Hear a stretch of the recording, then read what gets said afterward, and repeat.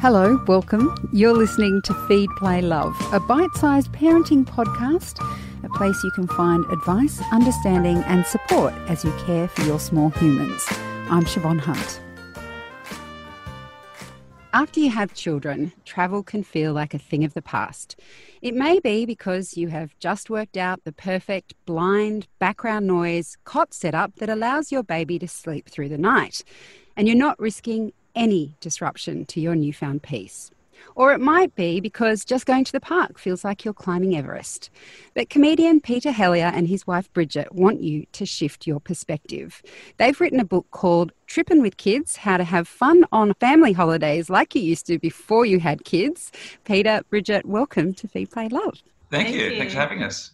Now, I have to ask, have you guys been everywhere you write about in this book? No, I think pretty much. Well, we've been to most of the places, you know, because there's the destinations, and then within the destinations, there's lots of things, you know. Yeah. And we had a discussion very early on about that. Are we only writing about where we've been? Because there's sometimes we've been to places that we regret not going and doing this thing on this day because, you know, one of the kids got sick or they were a bit tired. So it wasn't a good enough reason to keep that out of a travel book. We haven't quite been. We've been the destinations, but not everything within the book. If that makes sense. Right, but still a lot of travelling for a family with 3 boys. How old are the boys now? So when did you start travelling with them?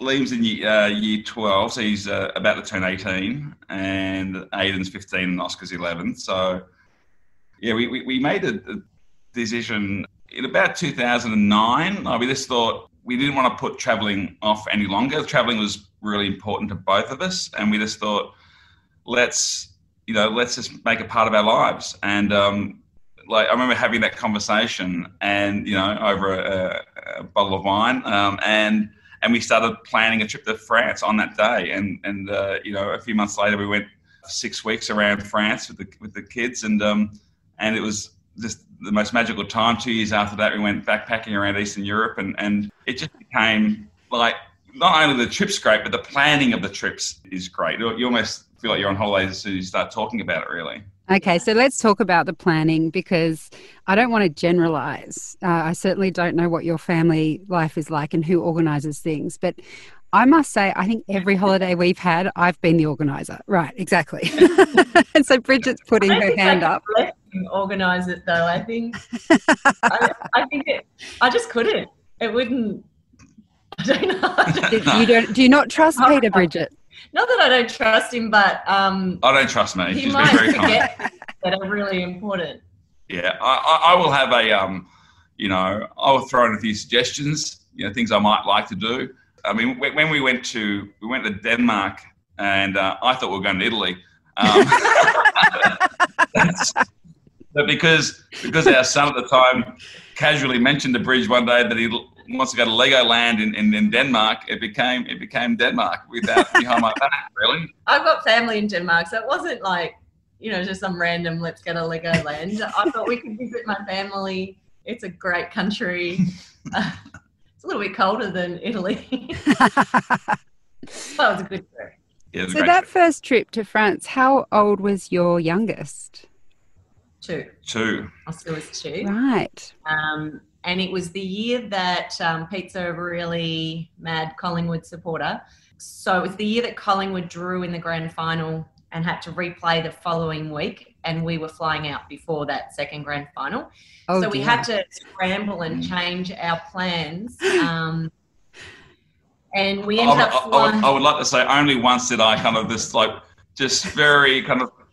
just briefly mention the possibility, just float the possibility of putting the trip back a week. And it was shut down pretty quickly, but compassionately. And I didn't really want to cancel it or postpone it because of the amount of planning that Bridge had put into the trip. It was going to be pretty unfair for me to put that all into disarray. But we did have some negotiations about. Yeah, we had to change. Yeah, we were supposed to be going to Normandy the day of the grand final, and I just thought there's no way I'll be able to see the grand final in Normandy. They're still hung up on the World War II, and so we negotiated. I said, how about we go to London first, and then we settled on the Dublin. So we watched so we just kind of knocked around our first few days of the trip in France. We missed out on the Loire Valley. Yeah. And then we had our... Which with kids, it's probably not a big deal. Yeah, we had our wedding anniversary, our 10-year wedding anniversary a couple of years later, so I took Bridge there. The bit we missed out on, I took her there for our you made up for it. I can see why your marriage has lasted so long, but I'm sorry, Pete, it has to do with Bridget actually agreeing to even tweak it to watch the grand final. I mean, I get it. My husband's into his AFL. He wouldn't have been polite about it. He would have just said, "I'm not going." So at least, you tried. Yeah. Well, we got out 2 years later. It was better doing it that part of France, but just the two of us, because obviously it's heavily winery based. And Collingwood won, so it was a win-win, I think.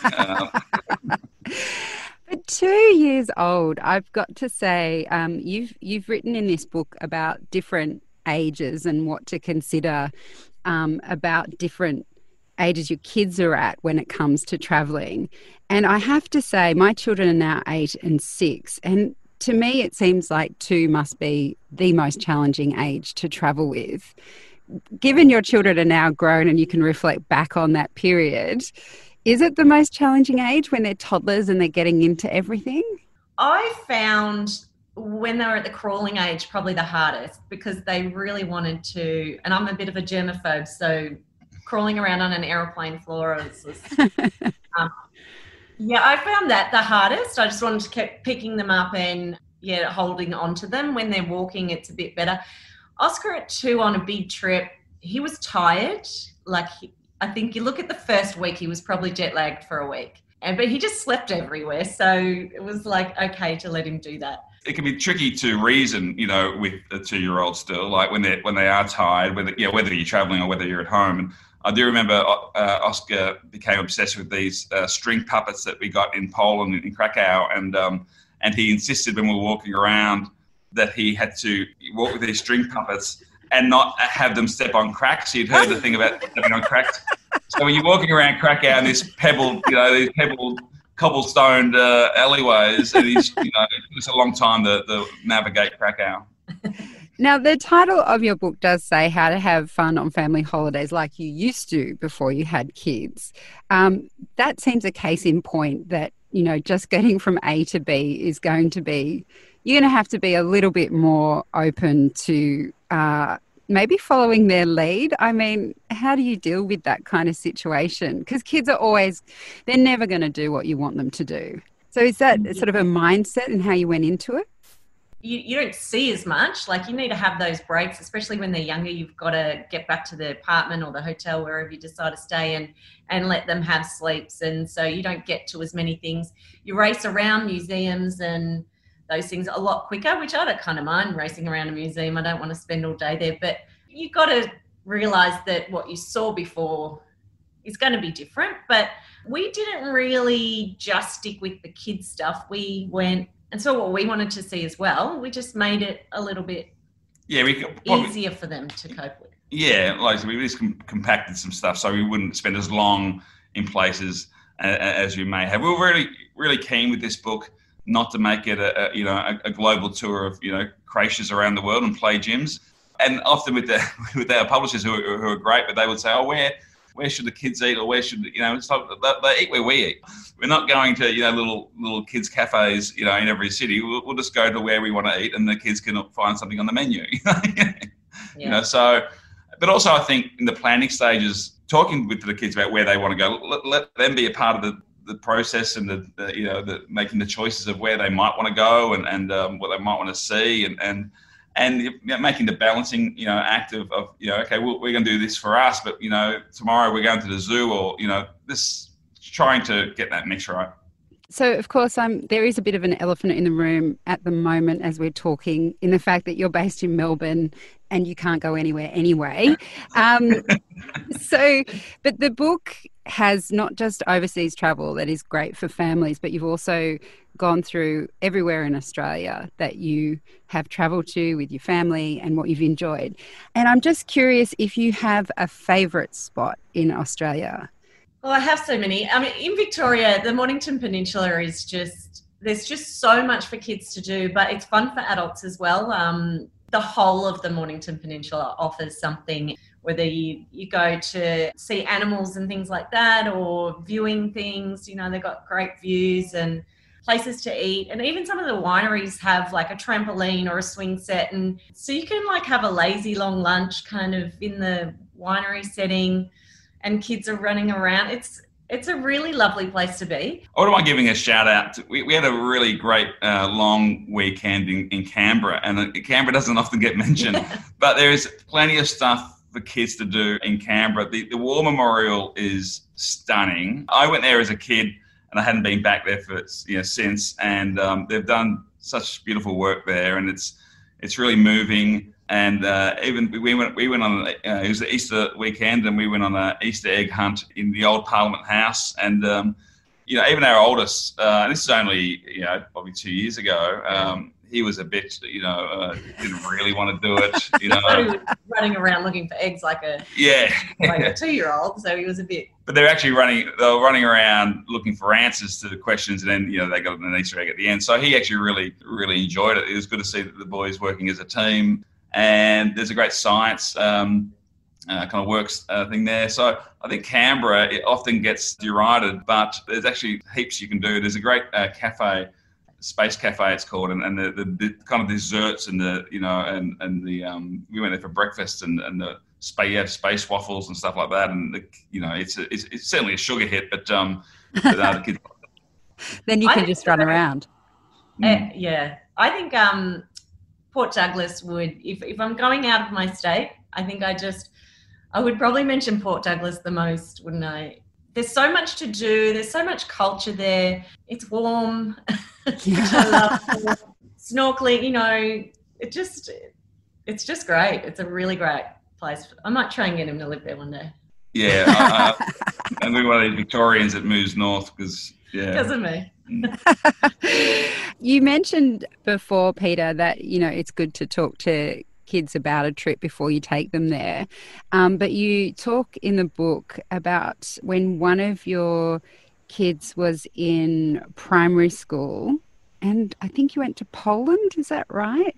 Yeah. Can you tell us why that was that trip in particular was something you wanted to talk about in the book?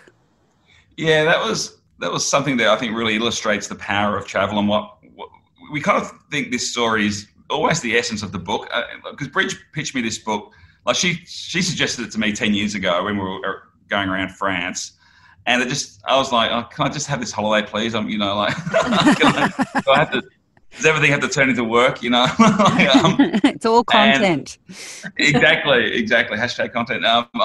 So 10 years later or so, I kind of just thought, actually, it made more sense to me now, because we've done all these trips with the kids. If I had tried to, write that book 10 years ago, I wouldn't have had the experience of traveling with our kids at all different ages. So, and this kind of story was the one I kept on thinking about, which was we went to Oskar Schindler's museum, his factory, which is at his factory, and obviously our kids are at different ages. Oscar's probably 4 by now, and he's just running around. He's just zigzagging around, Aiden is a bit older. He's probably 7 at that age, 6 or 7, and he is looking at a lot of the artifacts and kind of taking those in. But Liam was our oldest, who's 8 or 9, and he was looking at the not only looking at the artifacts, but taking his time and reading a lot of stuff that was there. And there was letters by kids who were in the ghettos at the time during World War II, and he was really taking it in. And then when we went back to school, their class was doing a project on heroes, and a lot of the class were doing, choosing their heroes, and they were like sporting heroes, Ricky Ponting and Daisy Thomas, a famous Collingwood player at the time. And Liam chose Oskar Schindler, so he had to stand in front of the class and talk about Oskar Schindler. And we were told that a lot of the kids went home that night, and they came back the next day, and they had changed their choice for a hero, and they were making more, I guess, interesting choices like Weary Dunlop and Nelson Mandela and all that. So for us, it was a really really great example of how travel can just broaden their minds, because I think there's always the pull of should we take the kids out of school but I think they're going to learn more in 6 weeks traveling around Europe or whatever it might be, and also just the family time of having time with mum and dad, when our phones aren't on all the time and then we're not working, and having that time is so precious. And that was a story that kind of really has always, for me, shown the benefits of travel. And so you do talk as well about taking kids out of school, and that it can be easier when they're smaller. Obviously, before they're at school, there's no problem. And when they're at primary school, it's not such a big deal. I am curious to know, because my children are still young, how are they now? Because you said, you want to travel with them when they're young and they enjoy doing it with you, and they're not like wanting to hang out with their mates at the shopping mall. Oh, God, that makes me feel ill. So what's it like now? Do you find the kids still want to travel with you because you've had that history with them? I think we mentioned to Liam last year, I mean, obviously we wouldn't travel while I was doing year 11 and 12, but far off for a long time. But we said, would you come to Zimbabwe with us? And he goes, well, if you're paying, I will. That might change when he's 25. But I figure if it's going to be interesting enough, I think, if he doesn't have to pay for it, he might. But then, he's going to become pretty big part of his life. He's going to have a job. So I don't know. I mean, the others are fine. I just feel like the dynamic of the three together, they've got all their things. Once they start to drop off, we'll just end up with one child. He probably won't want to come away with us at 15 if it's just the two of us and him, like it's just Oscar. He might be pretty cool parents. Come on. I think we are, but we would probably have to tailor holidays around him, to attract him. It's like putting in an Olympic bid, to show what we can offer to him. But and that's part of the reason that why we really wanted to encourage parents to travel, and that's really what the book's about. It's just not to put it off, because all of a sudden your older kids, if you have 3 or 4 kids, your older kids will be getting into those later years of school, and your VCE or your year 11 and 12s, and it is trickier to probably travel in those 2 years. So, and that comes around really quickly. I mean, it's a bit bittersweet kind of with this book, because it's great to reflect on all the traveling, but it's also realistically, we don't know how many more family holidays we actually have, as far as it's all together. So, and we might have to learn how to travel together, just the two of us again. Oh, it'll be so easy. Come on. You'll be like, I only have 2 bags. That's great. We won't miss all the luggage we had to cart around. Yeah, tins of formula, and nappies. God, yes. I've got better over the years, but the first trip was tough. Yeah, so practice makes perfect. I feel a bit irresponsible, though, because now I have this really strong desire to go travelling overseas with my family. The listeners might feel the same, and none of us can do it. So thanks, guys. Yeah, great. I know. We are. Sorry, it is a bit ambitious releasing a travel book in the pandemic, but it is something to hope for. Well, it is, and hopefully as things get easier, it is. As I said earlier, part of the planning, as soon as we start planning a holiday, it's part of the fun of it. And I think now more than ever, it's important to have some plans and some dreams. And who knows, we might in the year or so be able to travel to New Zealand and there might even be a bubble with Vietnam or Singapore, Fiji. But there's a lot of practical advice. There's anecdotes about our travels. And it's a good time to dream. Yeah, well, I think it's once you put the plan in with travel, you put it in there, it'll happen. You just have to work towards it. Well, thank you so much. It's been such a pleasure to talk to you both. And if people want the book, we'll put links in the notes of the episode. Thanks so much, guys. Thank you. Thank you so much. It was lovely. Right. That's Peter and Bridget Hellier. They're the authors of Trippin' with Kids. And as I mentioned, I'll put links to where you can get a copy of the book in the notes of this episode. Feed, Play, Love is a babyology podcast produced and presented by me, Siobhan Hunt. I'd love to hear from you, so if you'd like to get in touch, email me at feedplaylove@theparentbrand.com.au. See you next time.